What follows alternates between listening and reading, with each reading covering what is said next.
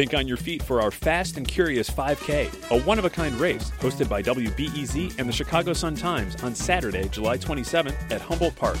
More info and early bird registration at wbez.org/events.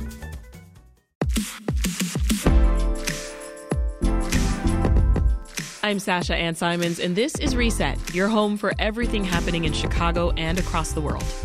Kanpachi belly tostadas, crispy kadaifi cheese pie, banana pecan bourbon toffee cake. Are you drooling yet? Because my mouth is watering. Take some notes if you can, because we're sharing some yummy new spots that you should check out here in the city. Joining us now in the studio to share their favorites is Nick Kindelsberger, food critic for the Chicago Tribune, and Steve Dolinsky, author of The Ultimate Chicago Pizza Guide. He's also NBC5's food reporter. Nick, you and your colleague Louisa Chu, you published a list of the top 25 restaurants that have opened in the, quote, after times, which is after COVID, of course. But this is part of a larger effort to entirely reconsider the list of the city's best eateries. Why are you two embarking on this journey? Because it's delicious, first. It's your job. What an assignment. Yeah, no, I mean, we're just so excited about trying to approach the Chicago scene in a holistic way so we can try to do downtown spots that we're really excited about, but also all the other parts that make Chicago such a great dining place. And so, this really did start after, during the pandemic when I was eating in my car and I was trying to eat soup in my front seat, it was a really... Sounds tragic. It was tragic, and I spilled a little bit, but we got those stains out, I think. Okay. But, and it's sort of just progressed from there. So we're really excited about it. Well, your predecessor, Phil Vitale, was known for Phil's 50 list, right? Right. How are you feeling about making a new list? We're not done yet. Yeah, so, it's just the scene has changed so much, even in 3 years. To think about how many restaurants closed during the pandemic. Phil really did an amazing job. But it's been, 3 or 4 years since then, and so much changes. Yeah, well, piggyback off that, Steve. Remind us of Phil's importance in the restaurant scene. Well, first of all, they had the budget to go out and eat because it's important with a job like what Nick and Louisa do. If you're going to go to the omakase room at Sushi-san and Oriole and Claudia and Kasama, that's a huge budget in just a couple of weeks or a couple of experiences. So it's A, important to have that budget, but B, you need to track what's going on in Chicago. And I think the important thing of what these guys are doing and what we're all trying to do is, yes, we've come out of the ghost kitchen era. Mm-hmm. There are a lot of restaurants and food businesses in these communal kitchens in Avondale and in Humboldt Park, but now we're seeing places, people certainly want to go to a place and just sit down and be with people they love and have a bottle of wine. And so that's kind of where we are now, where we're seeing this reemergence. So it's important to track all that. Yeah, and we're going to dig more into a bunch of the spots that you just mentioned. But, we know that in the depths of 2020, Steve, the future of dining really was uncertain for a good chunk of time there. But since then, we've seen astoundingly delicious restaurants open up. So what do you make of that? Well, there's all these talented people in Chicago who've made it their home, and they have cobbled together resources. There are so many DIY places. I mean, going back to like Parachute and Wherewithal, but to a place like Dear Margaret now, where they just cobbled it together and kind of hung on by their fingernails, and just now they're thriving because everybody now wants to go out to eat, and these are. You don't have to be a huge tasting menu to have high demand. I mean, people just want to go out to eat. So places like Talk and Resi and Open Table, it's difficult to get reservations. When I booked my reservation at Kasama, I think I went on 40 days, maybe 35 days in advance to book it. Because it's impossible. Yeah, and just for the record, Nick and I, we don't call up and say, "Hey, I'm such and such. Give me a table." You go online. I have my fake names. Don't worry. You make a reservation. I'm such and such. Yeah. Well, let's get into it, Steve. It's cold. It's windy. It's only going to get colder, sadly. But I would love to know what new restaurant you're going to next and why. Oh, gosh. Well, I just went to Second Generation last week to check it out because that's from the folks from Mott Street. And I'm going to a place pretty soon. Is it Dorothy? Dorothy's Bistro. Dorothy's Bistro that Nick went to. It used to be called Flat and Point in West Logan Square. What kind of food? They kind of pivoted to Eastern European, Italian with offal and just heavy duty like stuff with their smoker, the sausage and short rib, but rib sticking, which is kind of what I want to see this time of year. Unfortunately, there's no more peaches and tomatoes, so we got to go into braising and roasting and smoking. So I'm looking for hearty, sort of familiar comfort stuff. In addition to Dorothy, it looks like Bronzeville Winery made your list, Nick. I'm so excited to see that because I've never been, but it's been recommended a ton of times, and I now have reservations. Oh, great. Coming up soon. So why did Bronzeville Winery make your list? As Louisa very well wrote down, it's just unlike any restaurant in Chicago right now. It's both exciting for the South Side, but truly for anyone living in the city, you need to check it out because there's not another place like it.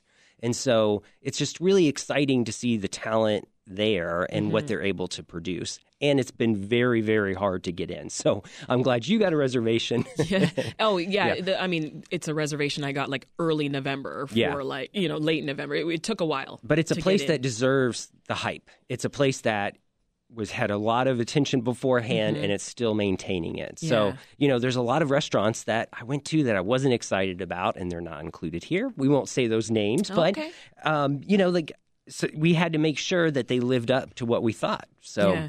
And what was that you were looking for? What was that, that extra thing that you were hoping to be impressed by? There's all these different ways. A lot of times I just want to feel transported. When we go out to eat, I want to leave home. I want to get out and try something I've never had before or be in a situation that is outside of normal life. There's so much of the pandemic I was at home and we were trying to deal with this stuff. And what's exciting about dining is the opposite. It's the unknown. It's trying something I've maybe never tried or a wine I've never tried. Yeah. And, but I want to be careful about the price. I know how much it costs to produce. I can cook fairly well at home. Yeah. So I'm very conscious about, is this worth the amount of money and that I'm paying for it? Yeah. So that's very important as well. I agree. I want to be transported for sure. I want something I can't make at home easily. So many of these places on my list this year are Asian. People who follow my stuff know I love Asian food. Let's talk about it. Omakase Room at Sushi-san is one of yours? We both agreed. That it's $250 a head, but it is so worth it. As opposed to Kyoten, which is another well-known omakase, which is $440 or $490 a head, depending on what time of the week you go. But $250 a head, I think it's a great deal. You're going to get the tuna progression. You're going to get all the beautiful kampachi, seasoned rice done just as you would find in Tokyo. Just really elegant, delicious, serene. There's maybe 12 seats or so, 16 seats around this U-shaped table. 2 chefs are cooking for you. You can have a conversation with the executive chef. So that I like that intimacy, and I like being transported. Also, Khmer Fine Dining, which I think we both agreed also, up in Rogers Park. Cambodian, same as Hermosa, another Cambodian experience. Nick, the thing that I loved this year was this dish, this fish sauce or this dip. Is it called krung? Krung. Yeah.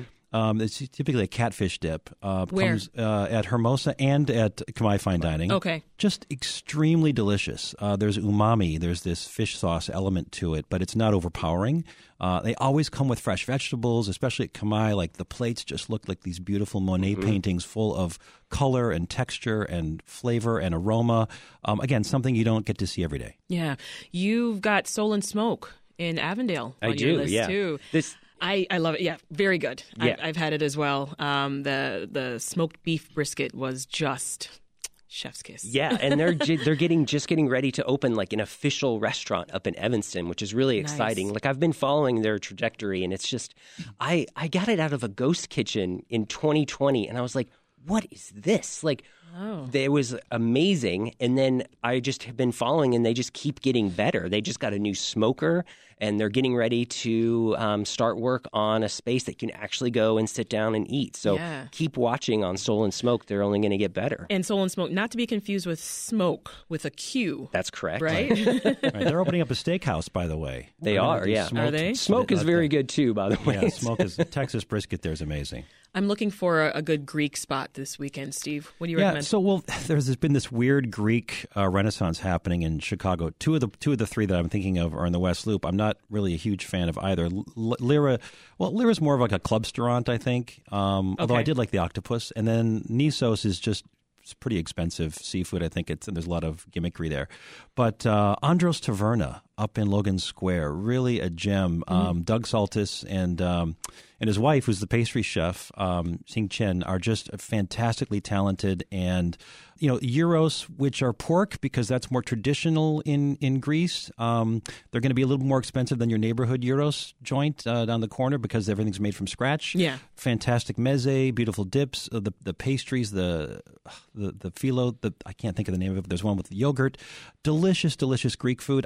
You got to make a reservation. I think they do brunch as well, but it's up in like the 20... Very busy brunch. About 20, Andros Taverna. It's about 2,500-ish north Milwaukee Avenue. This is Reset. I'm Sasha Ann Simons. We're talking about our favorite new restaurant picks with Nick Kindlesberger, who's a food critic for the Chicago Tribune, and Steve Dolinsky, NBC5 food reporter. We know that we can't mention every great new restaurant, so if you do want to share your favorite new eatery, leave us a voicemail. It's at 888-915-9945. Again, 888-915-9945, and we'll air your recommendations next week. So, Nick, I got to go back to one that Steve mentioned earlier, Kasama in Ukrainian Village. Yep. It's been coming up quite a bit on this show. We also talked to its chefs when they were finalists for the James Beard Awards back in the summer. So I'm not surprised that it made your list too. Right. Yeah. No, I think if I had to rank them, it would probably be number one. Yeah. It's the one that I am a bit obsessed with. I've been to a lot of tasting menu restaurants over the past year, and that's still the one that I just can't get out of my head. What makes it so good? It's just you can feel their history in the plates. It's not like they're trying to be fancy just to be fancy. It's like they're trying to show you their food history in the best way they know how to. I was mesmerized. So what's from your favorite item then on the menu? Oh man! There's so many menus. I mean, there's a daytime menu and a nighttime menu, right? I mean, you have to be clear. The nighttime tasting menu is $2.15 a head. That's the 40 days in advance reservation. Yeah. Daytime, you just walk in. It's pastries. Jeannie Kwan's pastries are magnificent. It's breakfast sandwiches. It's chicken adobo. Super, super simple. So that's the thing. Like it's two different restaurants. Yeah, you'll have to wait in a line, and you go in the morning. But you don't have to plan. You just walk right in. No. Do we really, Steve? It's incredible. Yeah. The interesting thing about that, Tim Flores, Filipino-American from Cicero. Jeannie Kwan's not Filipino, but she gets, Tim's mom's leche flan recipe for her halo-halo. And then, her wizardry with pastry kicks in. So they're just both so talented. It's just such a pleasant place to be in Ukrainian Village. So a new spot that I love, Daisy's Po' Boy Tavern in Hyde Park. Yeah. Right? Some friends and I had dinner on their patio when it was still warm. I think this was August. And folks were passing by, on their jogs or, just walks with their dogs. And so many people stopped to be like, hey, what does the food taste like? Is it good? I'm planning on coming soon. Like, it's just created so much buzz in the neighborhood and so much excitement. And I had their catfish po' boy sandwich, which was excellent. You know why it was excellent? Because of the bread. This is the whole thing. The bread was really good. I'm a freaky bread guy. I I love D'Amato's bread on sandwiches and all over the place. I think the fact that they get Leidenheimer bread from New Orleans, par-baked, frozen, shipped up, refreshed, that's the key. New Orleans po' boys have to be about the bread. Yeah. Have you been yet, Nick? I have not, but Lisa has, and it probably would have made the list, but we had to cut it off at some time, We had this discussion all the time. I'm like, we just have to stop. We can keep eating, but... Should have made it the 30 best. Just squeeze 5 more. It never would have gotten out. But, Well, I'm drooling at the thought of going to 9 Bar in Chinatown. That did make your list or didn't that make did, it? It did make your list? Tell us more about it. So this is a really exciting new cocktail spot in Chinatown, and it's sort of like in the back. So not exactly a restaurant, but still. Yeah, that's okay. It's the same genre, right? Yeah, sure. But it's just a really thoughtful, executed cocktail program, which is sort of the first time that's been in that neighborhood. But there's all these people that grew up going to Chinatown, and their parents owned restaurants there, and the kids are now starting to get in charge, and this is really exciting. Ooh, the kids are taking over. Yeah, the kids are taking over. Yes. It was Moon Palace, so right next to the fire station, and so people went there for dumplings and egg rolls. Yeah. But now their kids are running the show, and the cocktails are exquisite. So in the last minute, it's now time for the toughest part of this interview, gentlemen. Okay. If you could only eat out once for the remainder of this year, Which new restaurant would you go to and why? Steve, you first. Sochi. I love Sochi Vietnamese, right across from Shuba's. Family-owned, husband and wife, and both their mothers are in the kitchen. I mean, need I say more? They're just cranking it out. And the food it's beautiful, it's simple, it's affordable, it's creative and delicious. I'd go to Sochi in a heartbeat. Sochi. All right, Nick. Sueños. This is in the Soho. It's Steven Sandoval. It's a pop-up that just blew up. And it's Baja, so it's all seafood, but it's so beautifully done. Really respectful to the region, but with his own flavor. So a lot of grilled items. Oh, it's just astonishing. I would have said that too. That was my second one. No, but you only got one. You only got one, Steve. I Sorry. like both of those. Nick Kindlesberger is a food critic for the Chicago Tribune, and Steve Dolinsky, author and food reporter at NBC5. Thank you both. This was fun. Thank you. It was great to see you. Yeah, absolutely. This episode of Reset was produced by Brenda Ruiz, and it was edited by Andrew Merriweather. Enjoyed finding out about new spots to feast in Chicago? Then subscribe to our podcast, because we've got tons of interviews with chefs and food critics that you'll love sinking your teeth into. And when you subscribe, leave us a rating. That really helps more listeners find us. That's it for Reset. I'm Sasha Ann Simons. We'll talk to you next week.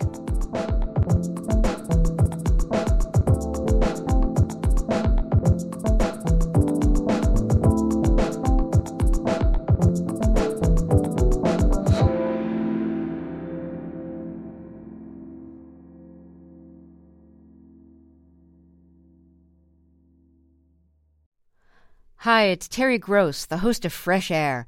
We bring you in-depth, long-form interviews with actors, directors, musicians, authors, journalists, and more. Listen to our Peabody Award-winning Fresh Air podcast from WHYY and NPR.